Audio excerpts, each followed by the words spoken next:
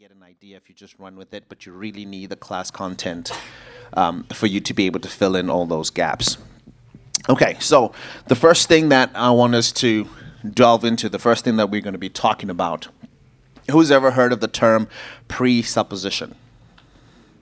Okay, one person. Okay, so a presupposition is a thought or an opinion that you have before you encounter a thing. A thought or opinion that I have before I encounter a thing. How many of us know that you do not come to the Bible empty? Right. You already have a thought, you already have an opinion, you already have an assumption about what you're about to encounter and what you're about to read. And to a large extent, what you're going to read is going to be translated through the lens of that opinion, of that thought, of that presupposition. So presupposition has a powerful way in guiding how you are going to understand or go through the text. So it is important for you to understand the presupposition that you already carry. Presupposition is built over time. It's built with the thoughts and opinions of others, the culture in which you are growing in, how you translate regular information. So that presupposition is imperative for us to understand what it is. So we're going to talk about some presuppositions that exist, but what is principally important is to understand what the Bible wants us to have as a presupposition. So the Bible actually tells us the thoughts that we need to have as we approach the scripture. Okay? So that's the guiding light. Because at the end of the day, what we are wanting to have is for the Bible to have authority over us and not us have authority over the Bible. So we don't want to read in my thoughts and opinions and look for the Bible to tell me that my thoughts and opinions are correct. So I should be in a position to where I'm ready to have my thoughts, opinions challenged when I come to the scripture. If I come to the scripture with the thought process of I'm looking to see I'm right, I know I'm right in the way I'm thinking, then as you read, that is what you're going to get, which is not what God is wanting for us to have. The most misunderstood being in all life is God. Because everybody then assumes God's position, everybody assumes God's feelings, everybody assumes God's thoughts. And so because of those assumptions, we sometimes miss what the message is that God actually wants us to have. Okay, so have you heard the scripture that says, only a wicked and perverse generation seek for a sign or seek for a miracle? Okay, many people are after the miracle. Why do you think that would be called wicked? Why would Jesus say, only a wicked and perverse generation seek after a miracle? Why would that be considered wicked?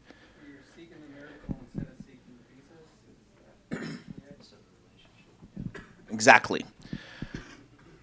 Before the miracle is, it has already existed in the mind of God. God is an artist. Are there any artists in the room? You can raise your hand so I can see you. If you point. Yeah, paint. You don't have to be a professional. If you paint. Right, but when you paint, what do? You have the full picture of the painting in your mind before you actually paint it, right? So it exists in your mind before you actually paint the image. Then you go on to paint. So it is with the miracle. God has already seen what the miracle is before the miracle actually happens. So to seek the miracle is seeking the end product. What you want to seek is what is in the mind. Because what's in the mind of God is God's idea of who he is. Once you understand the mind of God, the miracle is inevitable. But when you seek the miracle and you miss the mind of God or the idea of God, you never get to know him. So then it'll answer the question, why do miracles happen? Why do miracles not happen? What generation are we in where we don't see people getting healed like they saw in the Old Testament? It'll then answer that question because now you understand the mind of God. So what this whole class is setting us up to do is to understand the mind of God.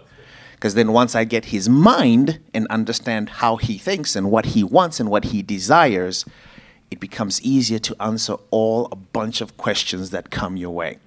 Because one thing that you are involved in, whether you choose to be or not, is something called apologetics, which means you stand to defend your faith. And if you don't have the understanding of God's mind, it becomes difficult for you to defend your faith. Why do you believe what you believe?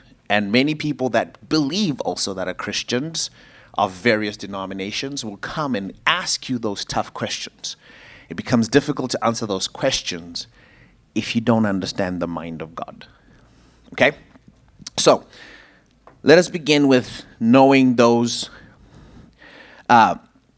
presuppositions that I think are essential, and then we'll go into the presuppositions that people mostly have and how they lead to a misunderstanding of Scripture. So this is the thing that that I want us to get at the end of this class. The Bible was written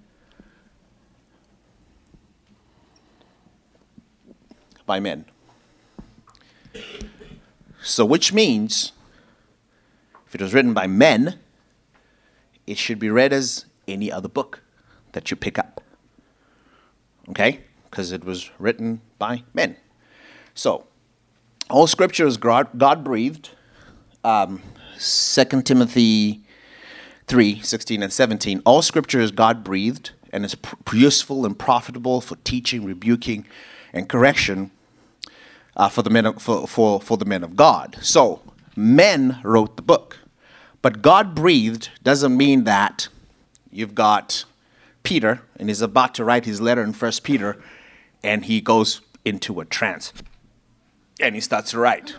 That's not what happened, right? Moses didn't have the same experience. He didn't sit down, and all of a sudden, he's in this dark trance, and then he wakes up, and he goes, what have I just written? Oh my gosh, this is wonderful stuff. That's not what happened. Moses was writing as Moses, and writing the context of the literature as it came into his mind. Just the same as Peter, just the same as John, just the same as Matthew. And nobody was writing these documents thinking, one day people at New Song are going to be able to pick this up and read it. That is not what they were thinking.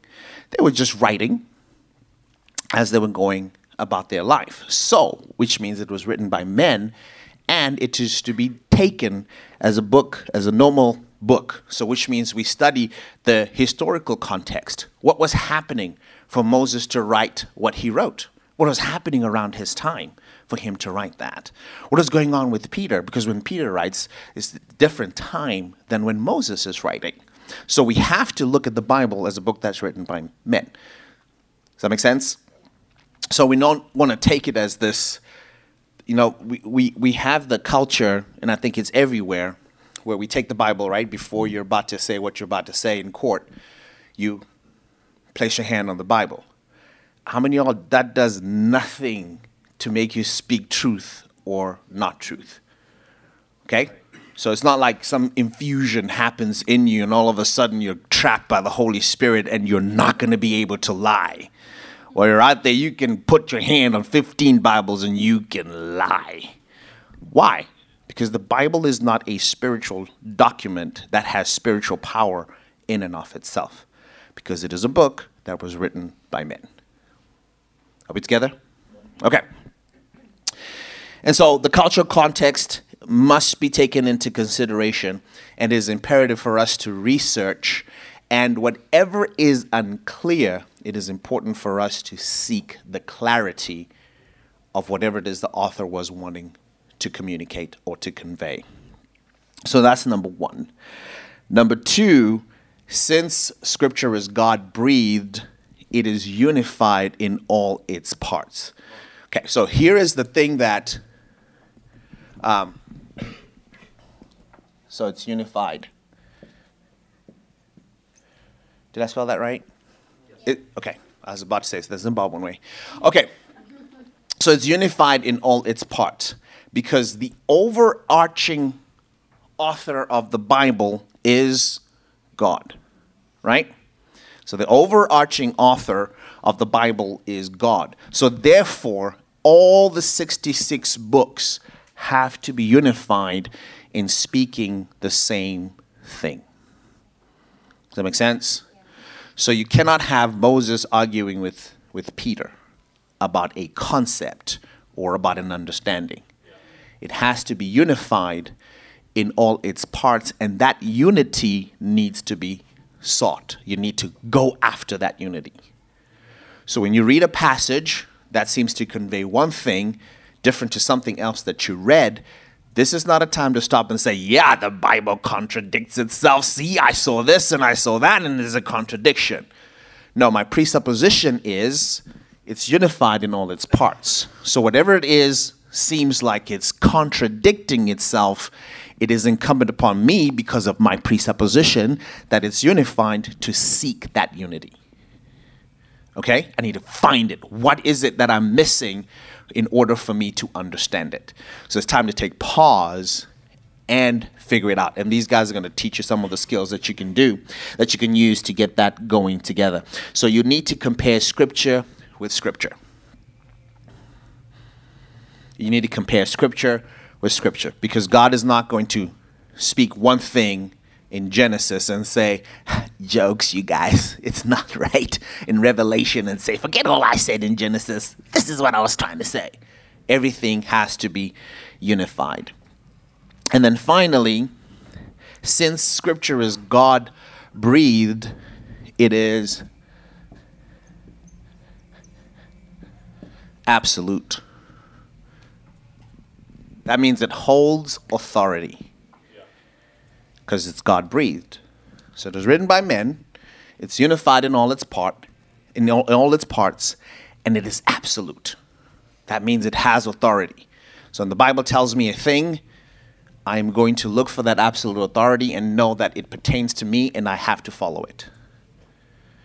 So I'm not looking to dispel God's authority with the Bible and say, well, God doesn't do this, God doesn't do that. I'm looking for what God wants me to do, God wants me to know, God wants me to understand. And that is what I'm going to follow through and live by. So, which means there's a response on my part. Because it is absolute, my response is faith and obedience. That's what God's looking for. Faith and obedience. Which means, as I understand it, it's a book written by men, and also seek the unity of its parts, at the end of the day, what I'm seeking to do or be is to be a person of faith and to be an obedient person, because the Bible is absolute in its authority. Does that make sense? Okay, so these are the thoughts or the opinions that I want you to have as you build on that, as you go into the Word. Now, each and every single one of us has a presupposition, a thought, or an opinion. I'm not so much so wanting to change you. I don't think that's my job. I don't think I can, even if I tried. But I want you to identify your own and see that it does not have the final authority, and that it is the Scriptures that actually have the final authority and not the presupposition. Because if the presupposition or the opinion has the final authority, that means it's the opinion that's in charge, not the Scripture. And so I'm not here to change that. I'm here to show you and guide you onto some of the things that you need to be thinking about as you get into the Scriptures. Okay, so 2 words. I don't know how I'm going to erase this. Okay, so but the 2 words. Thank you, Daniel. This is online people. Daniel is erasing the board right now, making it clear for me. Okay, there are 2 words that I want to pit against each other, and you can give me your understanding of it. What you guys think. What is the difference between reading and studying? What is the difference between reading and studying? Understanding? Okay. Wish I had a board to write on. Okay. Understanding. So when you study, you're seeking to? Okay. And when you're reading? Sometimes it's Okay, you're not going as deep. Okay? Anybody else want to add to that? Yes. Okay, so you have an intention to apply. Okay, so you study to understand and application.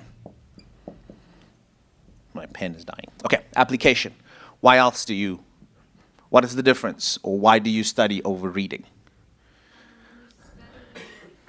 Break things down, maybe like word by word, like it's a verse or something, Mhm. breaking it down as you're just reading it, you're just reading it through and then studying each word down or each Right. verse down. So you're getting a more in-depth experience when you're studying versus when you're reading. Yes. Your attention rate goes up when you study versus when you read. Okay, your attention goes up. So you've got a higher attention to detail when you're studying. I like that one. Memory. Okay, so we agreed that there's a difference between reading and studying. Okay? How many of us in here read the Bible versus how many of us, don't show your hands, versus how many of us study the Word? Okay? Many people in the church don't read the Bible. Few read the Bible, and even fewer study the Bible. There's one term, one word that people that I've come across detest, maybe because of the history of it or maybe because of what somebody did that was going by this term, and so then they have a hate for it. And that's the word theologian. You hear the word theologian, some people, I'm not a theologian. I have a relationship with Jesus. I don't want to be a theologian. But all of us in here are theologians. That means we study God. That is what a theologian does. Study God, or study the Word of God, making you a theologist. Okay? So, it is imperative for us to go deeper into actually studying the Word of God as opposed to just reading it. Reading it is great. Don't you go tell Pastor Josh, I said, don't read the Bible. I didn't say that. I said we need to study. We need to go beyond the reading and going to actually studying the Bible.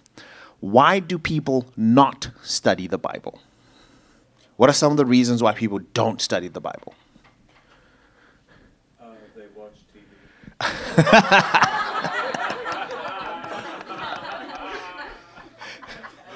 Why is that funny? Hold on to that. Hold on to that one. Okay, yes. They don't know how to. Okay, that's a good one. They don't know how to, yes. Scared of what you're going to find, so you're not going to study because you're going to be told you're a bad person. Okay? That's a presupposition. Okay. Okay, what else? Why do people not study the Bible? Takes time. Takes time. It's a lot of time. Okay. Mental energy. Mental energy. Okay. How to apply it. Don't know how to apply it. Okay. It's boring. Good one. Exactly. These are all true, yes. They already know it all. I already know it all, so I don't have to study because I have an awesome pastor. Once he preaches, I got it down. I don't need to get in there and study it. He's going to tell it all to me on a Sunday morning or Saturday evening now too, right? And that's true.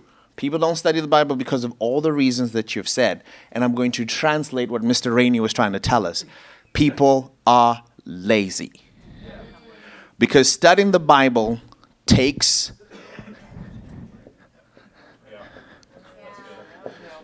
okay? It's different from just reading it. It's different from picking up daily bread and just reading a little page and then moving on your way. When you're studying, you need to actually take time out to go in depth. In Acts, Luke speaks of the Bereans. He says the Bereans were more noble than the Thessalonians. And I'm doing this on purpose. Notice I'm not giving you the chapter and the verse. Okay? I want to see who's going to be interested enough to see that what I'm telling you is actually in the scriptures. Okay? Because there's going to be homework after this. Isn't that exciting? So, the Bible says the Bereans were more noble than the Thessalonians because they took what Paul said and went and searched the scriptures to ensure that what Paul was saying was in line with what the scripture said. Are we going to be Bereans, or are we Thessalonians who, hey, that Tonderai guy, he speaks well. So whatever he says is probably true. Because every time he talks, I kind of feel nice inside. So I think he's got this down. So yeah, he said that, it's got to be true. No. You can take any speaker you want. You can take Pastor Josh if you want and say, wow, Pastor Josh's sermons are amazing. They're phenomenal. Okay? So whatever he says, it's got to be true. Because, hey, he's just an awesome speaker. Right? No, my friends. We are to be Bereans and go back into the scriptures and search for ourselves, because this relationship is personal. It is not it's not Annie's responsibility with the kids. It's not Pastor Josh's responsibility to have a relationship with God for you. The relationship is yours and it is personal. So if you're wanting to deepen your relationship with God, then it is important for you to study the Bible. Okay? It becomes important because then if you don't study the Bible and all you do is just read it here and there or on a Sunday, you cannot really deepen your relationship with God. And where there is no study, it becomes easier to be swayed to and fro by any wind of doctrine. That is another scripture. Okay, I'm saying this is not an opinion that I'm saying about being swayed. It's in the Bible. So I want you to write these things when I say it's in the Bible, because your job is going to be to search it and find where it is in the Bible. Okay? So it is in the Bible. To not be swayed by every wind of doctrine. And what studying does, it gives you the roots, the foundation that you need in order for you to be competent as a person who understands what the scriptures teach and what God desires. So you've got 2 Peter chapter 2, verse 15. If you look at it from the King James Version, study to show yourself approved as a workman who correctly handles the word of truth. That is why it is imperative for you to study. Amen. Okay, so now that we know that we need to study, and we touched a little bit on the presupposition that I come to the Bible with certain thinking. My opinion is there. Before I even open the Bible, I have a thought, I have an opinion. And as I'm going through the Bible, I want the Bible to speak to me and not me to speak into the Bible. Let's go a little deeper into understanding the presuppositions, and I'm going to give you some presuppositions that on their own lead people going off and veering off into a certain path and not getting the fullness of what God has for us. So, can somebody who's brave enough to read Joshua chapter 6, if you can read Joshua chapter 6 for me? Wants to be brave. Oh, yeah. And read into the mic. Who has a bombastic voice and can read? Nobody. Okay. I don't care. All right, Annie. Go ahead. Joshua chapter 6. Now the gates of Jericho were securely barred because of the Israelites. No one went out and no one came in. Then the Lord said to Joshua, "See, I have delivered Jericho into your hands, along with its king and its fighting men. March around the city once with all the armed men. Do this for 6 days. Have 7 priests carry trumpets of ram's horns in front of the ark. On the 7th day, march around the city 7 times, with the priests blowing the trumpets. When you hear them sound a long blast on the trumpets, have the whole army give a loud shout. Then the wall of the city will collapse and the army will go up, everyone straight in." So Joshua, son of Nun, called the priests and said to them, "Take up the ark of the covenant of the Lord and have 7 priests carry trumpets in front of it." And he ordered the army advance, march around the city with an armed guard going ahead of the ark of the Lord. When Joshua had spoken to the people, the 7 priests carrying the 7 trumpets before the Lord went forward, blowing their trumpets, and the ark of the Lord's covenant followed them. The armed guard marched ahead of the priest who blew the trumpets, and the rear guard followed the ark. All this time the trumpets were sounding, but Joshua had commanded the army, "Do not give a war cry. Do not raise your voices. Do not say a word until the day I tell you to shout. Then shout." So he had the ark of the Lord carried around the city, circling it once. Then the army returned to camp and spent the night there. Joshua got up early the next morning, and the priests took up the ark of the Lord. The 7 priests carrying the 7 trumpets went forward, marching before the ark of the Lord and blowing the trumpets. The armed men went ahead of them, and the rear guard following the ark of the Lord, while the trumpets kept sounding. So on the second day they marched around the city once and returned to the camp. They did this for 6 days.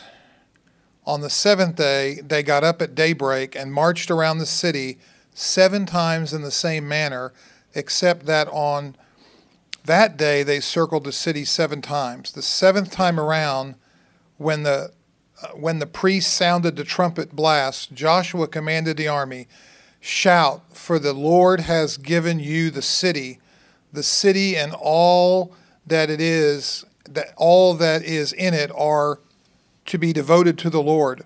Only Rahab the prostitute and all who are with her in her house shall be spared, because she hid the spies we sent. But keep away from the devoted things, so that you will not bring about your own destruction by taking any of them. Otherwise, you will make the camp of Israel liable to destruction and bring trouble on it. All the silver and gold and the articles of bronze and iron are sacred to the Lord and must go into his treasury." When the trumpet sounded, the army shouted, and at the sound of the trumpet, when the men gave a loud shout, the wall collapsed, so everyone charged straight in, and they took the city. They devoted the city to the Lord and destroyed with the sword every living thing in it, men and women, young and old, cattle, sheep, and donkeys. Joshua said to the 2 men who had spied out the land, "Go into the prostitute's house and bring her out and all who belong to her in accordance with your oath to her." So the young men who had done the spying went in and brought out Rahab, her father and mother, her brothers and sisters, and all who belonged to her. They brought out her entire family and put them in a place outside the camp of Israel. Then they burned the whole city and everything in it. They put the silver, the gold, the articles of bronze, the iron into the treasury of the Lord's house. But Joshua spared Rahab the prostitute with her family and all who belonged to her, because she hid the men. Joshua had sent his spies to Jericho, and she lives among the Israelites to this day. At that time Joshua pronounced his solemn oath, "Cursed before the Lord is the one who understands, cursed is the Lord is the one who undertakes to rebuild this city, Jericho. At the cost of his firstborn son, he will lay its foundations. At the cost of his youngest, he will set up its gates." So the Lord was with Joshua, and his fame spread throughout the land. Okay. All right. So we're dealing with presuppositions. Thank you for reading that. So we're dealing with presuppositions, and I had him read the whole chapter so that you can get a picture of what's happening here. So a presupposition is going to determine, by and large, how we're going to interpret this particular text. So this is an example of how a presupposition can affect my understanding of what the word is saying. So there are 4 common presuppositions that, if you're going to be in the world of hermeneutics, or just the idea of studying the scriptures, that exist. Okay? So the first one is naturalistic. So a naturalistic presupposition takes away the element or the understanding of anything supernatural. So there's got to be a natural explanation of how this happened. So when a naturalistic mindset looks at this particular text of scripture, they say, nah, the walls didn't really come down. That's not possible for somebody to just blow out a trumpet and march 7 times and then walls start crumbling down. So I have to seek a naturalistic explanation as to what could possibly have happened here. What is it that happened here to take away the element or the understanding of the supernatural? Does that make sense? So you'll find people today that can explain away the reason why there are no miracles in the church is because we've always misunderstood the term miracle. The idea here is just for us to have good morals and good sense about us. That is what God desires for us to have. So this story here that we're reading about Joshua is teaching us about having good morals, being obedient to the Lord, and just following whatever instructions he's given us, whether it be silly or not. By scientifically, the walls didn't really come down. That's not what really happened. All you got to do is have a good sense about you. Okay? Because that's just natural. So that's what a naturalistic mind is doing. Trying to rationalize the things that cannot be explained naturally. Does that make sense? So that's a naturalistic mindset. So naturalistic mindset will look to say, okay, the parting of the Red Sea, okay, that really didn't happen. Okay, it was really a swamp, and what they really meant was the Reed Sea. There were reeds, and so it was called the Reed Sea, and it was a swamp, and they just crossed over it. But the idea is to know that you've got to obey Jesus, or you got to obey the Lord in the things that you're doing. Does that make sense? Naturalistic. Okay. Then the next one is supernatural. So the supernatural is always going to stay on the supernatural high and assume context behind every context. So there's not just one understanding here. So we're not just looking at what the author said. We're looking at all the possible avenues to explain what is happening in Joshua chapter 6. So the walls did come down. But this is representative of so much more than just Jericho. So Jericho could represent your sin. So you need to march 7 times around your sin. And then on the 7th time, you march around it 7 times again. And then when you shout out with praise, the sin's going to come crumbling down. Okay? So, so taking it to a more extreme and not looking at the text and saying what happened in the text or what is God trying to communicate in the text, but then reading further into it and taking that as a principle to apply on everything. So a supernatural mindset would say, okay, so 7 days, we go about our life and doing the things that we normally do in life. The 7th day is when we go to church. Then the preacher stands, speaks the word, and the walls of ignorance and the walls of all that stuff then comes crumbling down. So that's how they would look at Joshua chapter 6 to try and read into the supernatural mindset of that all. So there are multiple meanings, and we'll get to talk about that. We'll get to talk about that. Multiple meanings in the scripture. Is it there? When you read a particular scripture, does it have one intended meaning only, or could there be 15? Right? Again, we're staying with the supernatural mindset. Could there be 15 meanings, or is it just one meaning?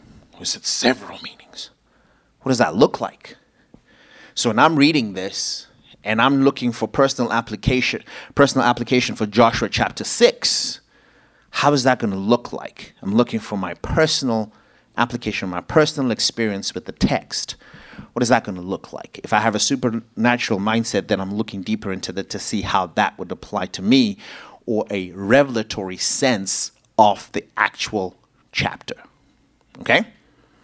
So that's a supernatural mindset. Existential tries to bridge both of them. So an existential mindset believes that, at the end of the day, we really create our own morals. Okay? We really create our own morals and values. So, in essence, the Bible was not made by God, or the Word of God is not from God to men, but it's rather men who created a God, and the concept of the Word, so as to be morally upright. So when you write this excellent text, you're trying to look for the moral attitude of it all. So it can be supernatural if you want it to be, and can be natural to you if you want it to be. But the bottom line is you need to be morally excellent. Okay? So, what most existentialists will ascribe to, again, this became a very popular thing with the Reformation, which I think Ashley is going to teach you about. But the idea of personal interpretation, because long back, it was only the church that was allowed to read the Bible and interpret it to you. And then came the reformers with Martin Luther, and then they fought for that, and then obviously now we have personal Bibles where I can read it for myself. But the idea is, with existentialists, because it's a moral good thing. That's what I'm looking for. I'm looking for the moral strength of it all. So it's really not authoritative in that sense as far as it is concerning my own personal morals. So therefore, people will say, okay, I need to know, am I going to be able to buy that house that's close to the mountains? Okay, so I take my Bible, I open it, and I put my finger, and the scripture says, you have circled this mountain for too long. Whoa, well, so the scripture said, I'm not buying the house in the mountain. See, so people then do that with the text. Because again, all that's important is my personal moral, my personal position, how it's going to affect me morally, how it's going to affect me in my life. So that's what I'm looking at it for. So I'm going to just play around with the text and let it just guide me along as to where I end up, as long as it translates to my personal morals. Then the last one is dogmatic. When I was growing up, 1937, old preacher McDonald said this, and that is how it's always going to be. That's dogmatic. I'm not going to change my ways. I had a powerful experience when I came to New Song Church. Pastor Josh preached this message. It was impactful. I had this experience that I'd never had before. I went home and I felt the presence of the Holy Spirit like I've never felt before. And then I began to speak in tongues and I began to have this experience. Don't tell me any different, that is not how it works, because that's how it worked for me, so I'm never going to change.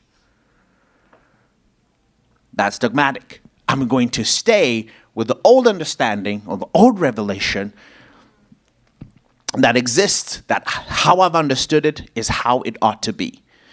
And so then people have struggles with new things. How many of you are familiar with the Message Bible? Okay, so the dogmatic mindset when the Message Bible came out, how can you have a Bible like this? No! King James is the only divine Bible that exists. Do not read anything. If they're not reading King James Version in your Bible, you're being led astray. Okay? That's a dogmatic mindset. So they will not accept the Message Bible that was recently translated because we're not going to accept those new things. Okay? So, a dogmatic mindset, we didn't look at the Joshua 6 examples. So the existentialist mindset, when they look at Joshua 6, they say this is a call to personal religious faith and is of the of the utmost importance is the call to the religious faith. So the call that Joshua made, that is what was important because we're looking at personal morals. So the existentialist looks at Joshua 6 and says that was the utmost importance was the call, and they came together. Everything else is not important. So don't worry about the destruction of the walls. Don't worry about the marching. The fact that they all came, that's the lesson. And they stopped there. Then the dogmatic mindset will be like, I have a problem with this text. Because earlier on I read that God is a loving God. And I cannot imagine him causing a whole city wall to crumble and people dying. And so they move over that text. Or they then take a look at that text to see, okay, what's happening here? How can I understand God better as I go through the word? Okay? So those are the different mindsets, and that's how people are dealing with the text. Now, as I'm saying it to you, from whatever mindset you have, from whatever position that you are right now, I do not know. But you might look at this and go, people do that? Yeah, you and me, we do that. Especially if we don't get into a place of actually studying the scriptures.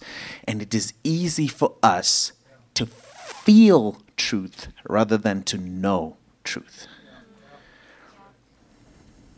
So if we're lost in the feeling of what is truth, then we're never going to seek deeper into what truth really is. So because I feel one way, let's start with the dogmatic. Because I felt one way. Like you were saying, I'm scared to find out what's inside. I felt one way. I'm scared to go in and be told what I felt or what I experienced was not right. Because of how good it felt to me. So I'm afraid to go in. As an existentialist, you can look at that and say, well, at the end of the day, what does God really want us to be? Doesn't God just want us to be good people? Isn't that what's really important? That we're good. Which is why it's easy for people to say, coexist. Let all these religions just coexist and get together and hug it out. Sing Kumbaya. Right? Because at the end of the day, surely that's what love is that you and I get along. You and I, have a chummy relationship.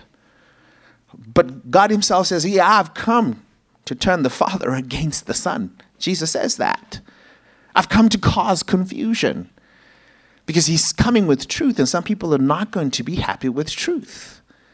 So there's no coexist, okay? But you got to get into an in-depth study to see why coexist and love are two separate things. Because then it's easy for you to say, yeah, but it is love. I want to love the Buddhist. I want to love the guy who's into Taoism. I want to love the Muslims. So yeah, let's all just get together into a room and just agree on the things we agree and move on. Right? That's existentialist. The supernatural is always looking for a high. So, again, when I'm saying these things, it could be far removed and you're imagining somebody else. But I want you to know we walk through these things. And I'm going to tell you why in a second. But the supernaturalist is looking for a high. How was the church service today? Well, it was all right. It wasn't as good as last week. Because last week, the songs that were played really got to me, and I felt connected to God. But this Sunday, I don't know, David had 3-4 new songs going in there. I didn't know a single word of those songs. I didn't even understand the beat, so church was kind of bland. But it's all right. There's no revelation. Everything he said, I already knew. And so church wasn't that great. But then the day comes when the song is just hitting you right. The message is just coming on strong. You're like, that's church. Church was awesome because it's all based on a supernatural feeling. Wanting to have the wow factor. Okay? Because remember, the reason why study is difficult, because study is not going to be driven by the feeling. And that's what we got to understand. Even when we talked about it, we said at the end of it, God wants faith and obedience. Okay? Faith, at some point, can have a feeling attached to it. Yeah. But true faith stays when that feeling is gone. Yeah. That is why we struggle with the word consistency, because I'm like, I'm all in because I'm feeling high. But when the high goes, I stopped doing things because the high is what was driving me, not true faith. So that's why people don't study the Bible. They just want the high. And that's why the supernaturalist is always looking for that high, because they feel when the high is there, they can push on. Every person who is successful in whatever it is that they're successful in is because they're consistent. That means they keep doing the things that they're supposed to do long after that feeling is gone. Okay? And then the naturalistic mindset is always skeptical, pray. Somebody says, hey, I was having trouble with my headache, and they laid hands on me, and I went for the altar call, and when I came back, my headache was gone, so I was healed. Well, your headache started at 2 a.m. It's now 9. Surely by now your body is adjusted. Let's look for the chemical understanding, the scientific understanding as to why your headache is gone. Because that's really what's happening here. Not necessarily the fact that something supernatural happened. So the naturalistic mindset is always trying to explain the things that we then accredit to God and say, God did this. God came through for me. I went to the bank and I was looking for a loan. I'd gone to 5 banks, nothing happened. I kept believing God, and the 6th time they gave me the loan. Yay, praise God. Well, let's look at the statistics and the odds. If you keep going to every bank, at some point, one bank is going to say yes. So was it really God? Or was it just one of those things that happens? And sometimes when I'm talking about it, it's easy to say, yeah, I get to see it. But these are silent experiences that happen in the church, where you sit down and you start thinking to yourself, was it really God though? And we do that even with hearing the voice of God. You feel like God's telling you, do a thing. I've called you to this place. And then you sit down for a little while and go, well, is that really God though? Does that really sound like God? I mean, if it's God, how does God really communicate to us? It's just me thinking out loud. Right? Naturalistic mindset. Now, the problem here exists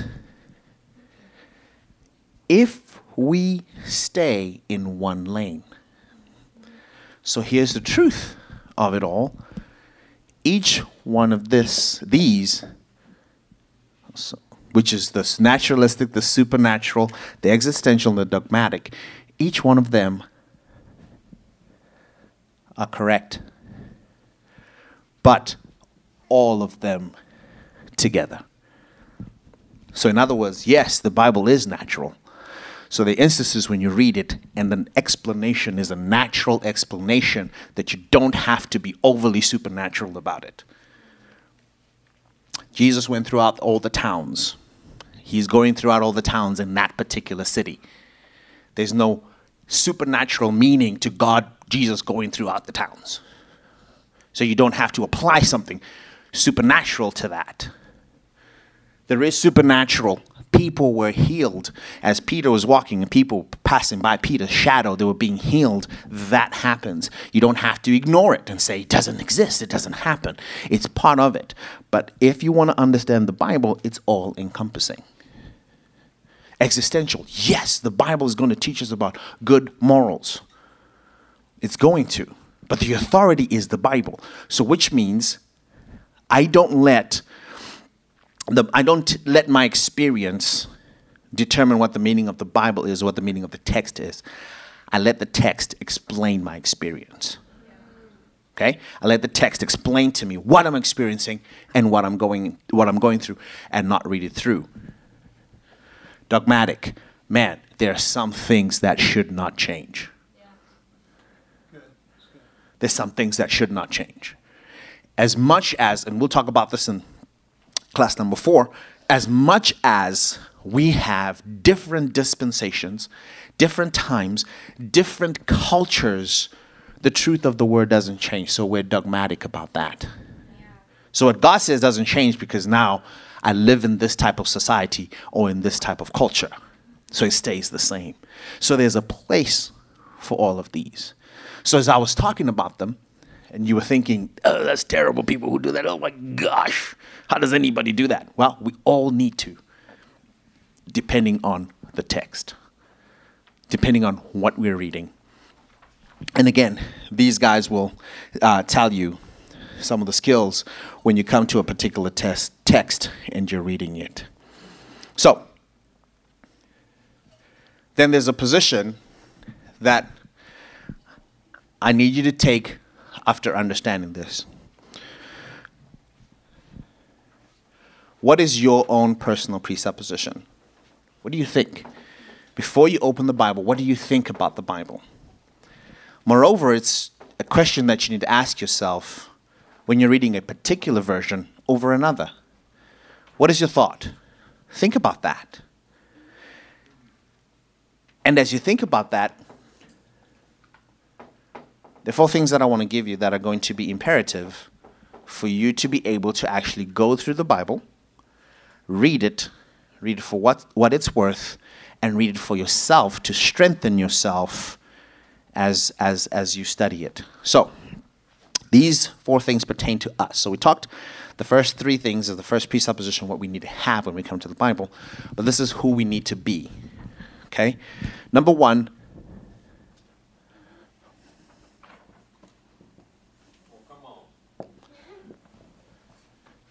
You cannot study the Bible if you're not born again.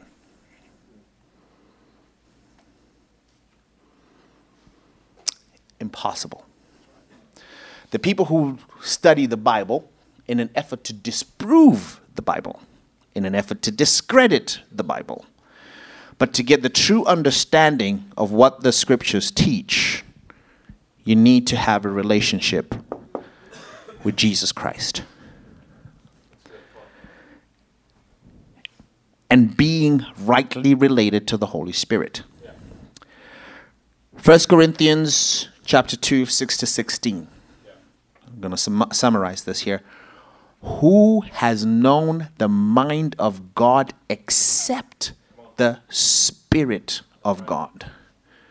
So the Spirit of God gives us understanding of the text. If you're studying or reading the Bible without the Holy Spirit, you're missing it.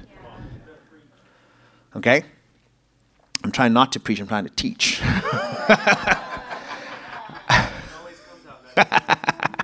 Okay, so it's imperative that you are born again.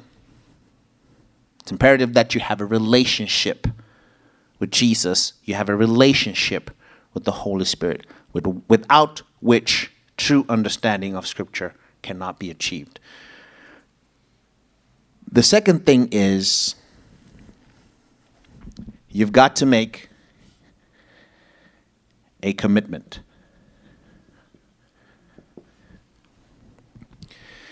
So as you're sitting in a class like this, or when you listen to a sermon on a Sunday and you're feeling the vibes, you make a commitment. A commitment to actually studying. So just because you're born again and Spirit-filled doesn't mean you are committed. So you have to take a position wherever you are, this very moment, whenever you came into a full knowledge of Christ, or whenever you hear a message that inspires you, you've got to make that commitment, without which you will not get into the depths of what the Scriptures teach. That commitment means if I see an error, quote and unquote, in the Bible, I am committed to finding the wholesome truth. Committed. There was something. See, I go on Facebook just to see what y'all are doing. I really don't want to do something on it. I just want to see what is everybody else doing so that I can remain relevant and talking and going, wow, the world's going crazy. At some point, I was like, oh, this is too much. I can't take it, man. People are going too fast in their thoughts and opinions. I can't take it anymore. But one thing I saw was a question was posed. Does God change his mind? That was the question that was posed. And so a person comes in and says, I'm going to research that for you. And I thought, oh, great, they're going to research it. That's how you're supposed to do it. Then they came back later and they said, yes, God changes his mind. Because remember in the book of Genesis, when Abraham took Isaac to sacrifice, God had told Isaac, hey, listen. God had told Abraham, take Isaac and sacrifice him at the top of the mountain. And just when Abraham was about to, God said, stop. Because God changed his mind. So God does change his mind. Like, well, I don't know if that's what that text is saying. I can see why you would think that. Okay? But I don't think that's what that text is saying. So, a committed person would be like, there's got to be more to this because this text doesn't fully explain about God changing his mind. If they had dug a little deeper, they'd have found there's a scripture that actually says, God is not a man that he should lie, nor the son of man that he should change his mind. That should have settled it because that's explicit.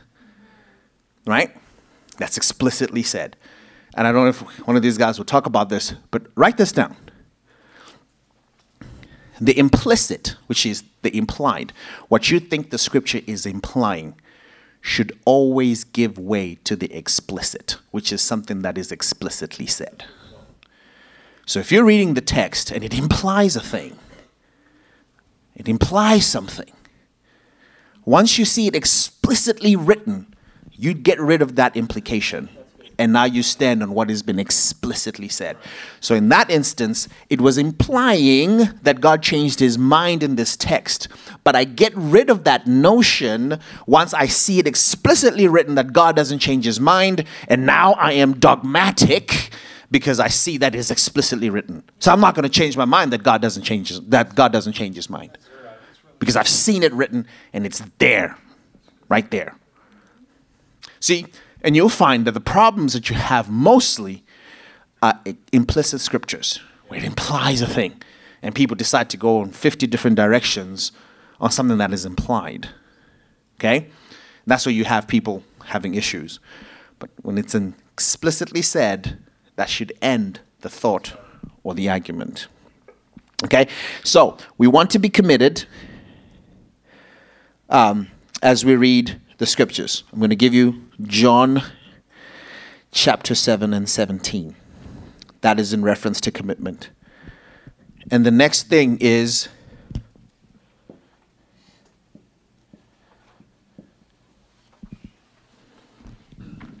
prayer. How many of y'all talk to the text when you're reading the Bible, when you're studying the Bible? Talk to it. Oh, I don't understand what you're saying over here. I don't understand. I don't see it. I don't understand. It just seems contradictory. Like for me, one of the hardest texts to deal with. Who's familiar with Phineas? Okay.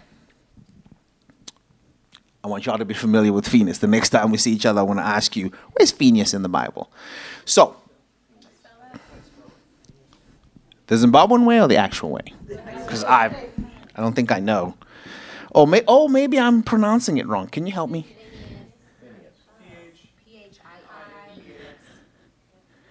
I-N-E-S? E-U-S. Is that correct? Somebody Google that. Okay. All right, let me tell you the story about Phineas real quickly, because I'm supposed to give you only an hour and 15 minutes, but I feel like this is so much fun. I could go on forever. So, in the Old Testament, there's this couple that is committing adultery in a tent somewhere. And as these people are doing their wrong business, God is killing people for what's happening in this tent. So I might be going to the field, or I might be going to look for pop, and I die because somebody else is doing something wrong over here. So Phineas takes a sword, runs into the tent, and kills this couple. And the moment he does that, the killing stops. It's not a boring book, guys. There's so much soap opera going on in that Bible. Oh my gosh. I'm like, what? Okay, so I looked at that text, okay? But again, my presupposition of what love is says, I'm not going to punish Eli for what Steve is doing. That's not fair, right? That's not fair. If Steve's up to no good, why should Eli suffer for it? So that's what's happening here. Somebody else is doing something, And God's busy judging people and killing them. So when you look at that text, I'm like, what? Right? But an in-depth study will show me that the laws were given to the children of Israel on how God wanted them to conduct and how if they did one thing, this would happen. So it not applied to individuals, it applied to the community. Okay? He says, if my people who are called by my name would humble themselves and pray and seek my face, then I will heal the land. Okay? And it's his people. So if it's just Tonderai who just decides, okay, I'm going to take this seriously, and everybody else is not taking it seriously, God's still going to look for his people. God might send me to say, hey, guys, we need to get together and follow what the word is saying, that his people need to be seeking his face, being humble and praying. And we are his people. And so he was looking for the community of Israel to be following that truth, which means that I am my brother's keeper. I am there to make sure that my brother is okay. So by not caring about what was happening in the tent, being aloof to it, in most cases means I am prone to it. I agree with it. I am doing it also. I am okay. My mindset is in that place where I'm saying, yeah, that's an acceptable practice. No worries about that. It's what happens in society. I don't have to pick it out. I don't have to be worried about it. So people were off that mindset, which is why they don't call it out. But Phinehas is righteous in the sense that he actually takes the sword and he kills them and he places judgment on the sin.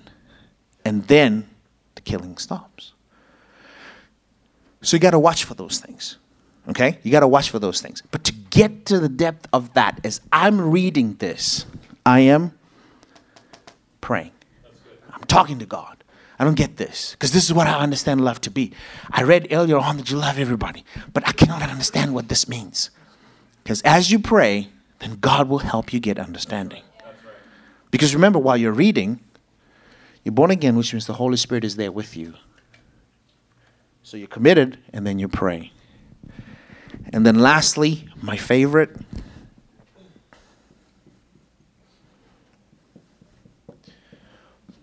is humility. If I go into the text with a, man, I know it all. I got this. Nobody really can tell me new things. I've read Genesis like 5 times and I got this. You know, you're not going to open your eyes or your mind to let God feed an understanding into your heart and into your mind. Here's the thing. Do you have confidence in who you believe and why you believe? Do you have confidence in that? If you do, you should never be afraid to put it to the test. But if you lack confidence and you're scared that you're going to change my mind, you're going to make me Catholic, I don't even want to step into a Catholic church because you just might end up making me Catholic. Okay? Then there's a problem with the confidence in why you believe and who you believe. Okay? At the time, I was like, oh, I want to go to a mosque. I want to see what they do. No, brother. Stay away from those places. Well, I have confidence in who I know. I have confidence in my faith. I want to go and see what it is that's leading them astray, why they think the way they think. I'm not afraid that when I get in there, I'm going to end up being Muslim. Why? Because I have confidence in whom I've believed and whom I know. So I can put everything to the challenge and know that it will stand up. Because it is the truth. It is not some truth. It is not a truth. It is the truth. So you put me in any situation, any circumstance, any place. Okay, Andrew, now I'm preaching. You put me anywhere you want. I'm still going to stand strong because I know who I believe and I know whom I believe. I know who I belong to. I know who I am in him. So I'm not afraid to stack up my understanding with anybody's at any place. Because I know. And the reason I know is because I study the Word of God. I I study it. I don't just read it and peruse it. I'm not just a simple influence of the people that have taught. I too have gone in and searched the scriptures to see what's the truth here. How does that apply? How does this change my life? What is the thing that I'm supposed to do? So I too can listen to them and say, I don't think that's exactly how it looks like what you have said, because I've studied it for myself. That's where you want to be, where you're always open and humble to know that as you read the text, it's not my understanding that has authority, but it is God. It is His word that has final authority. That's where you want to live. So I'm always humble to say, okay, now I'm reading the text. I know my pastor taught me this, and that was awesome. And it really impacted how I thought. And I can see the change in the translation in my life. And I'm looking at it, and I want to read it. I want to understand it. I want God to speak to me. God, let me put aside my presupposition. Let me put aside my thought. Help me. Speak to me. Okay? That's the prayer. And I'm humble enough to know that I need it. I'm humble enough to know that I need the Holy Spirit. I'm humble enough. And I'm going through the text and asking God to speak to me. That's the position I want you to take. This is the presupposition about yourself that I want you to build, that's who you are. You're born again, filled with the Spirit. You're committed to reading the Word. You're going to read it in prayer, and you're humble. Humble enough to know, I don't know everything. I don't always understand everything. And I still need Him to teach me and show me the way. Amen?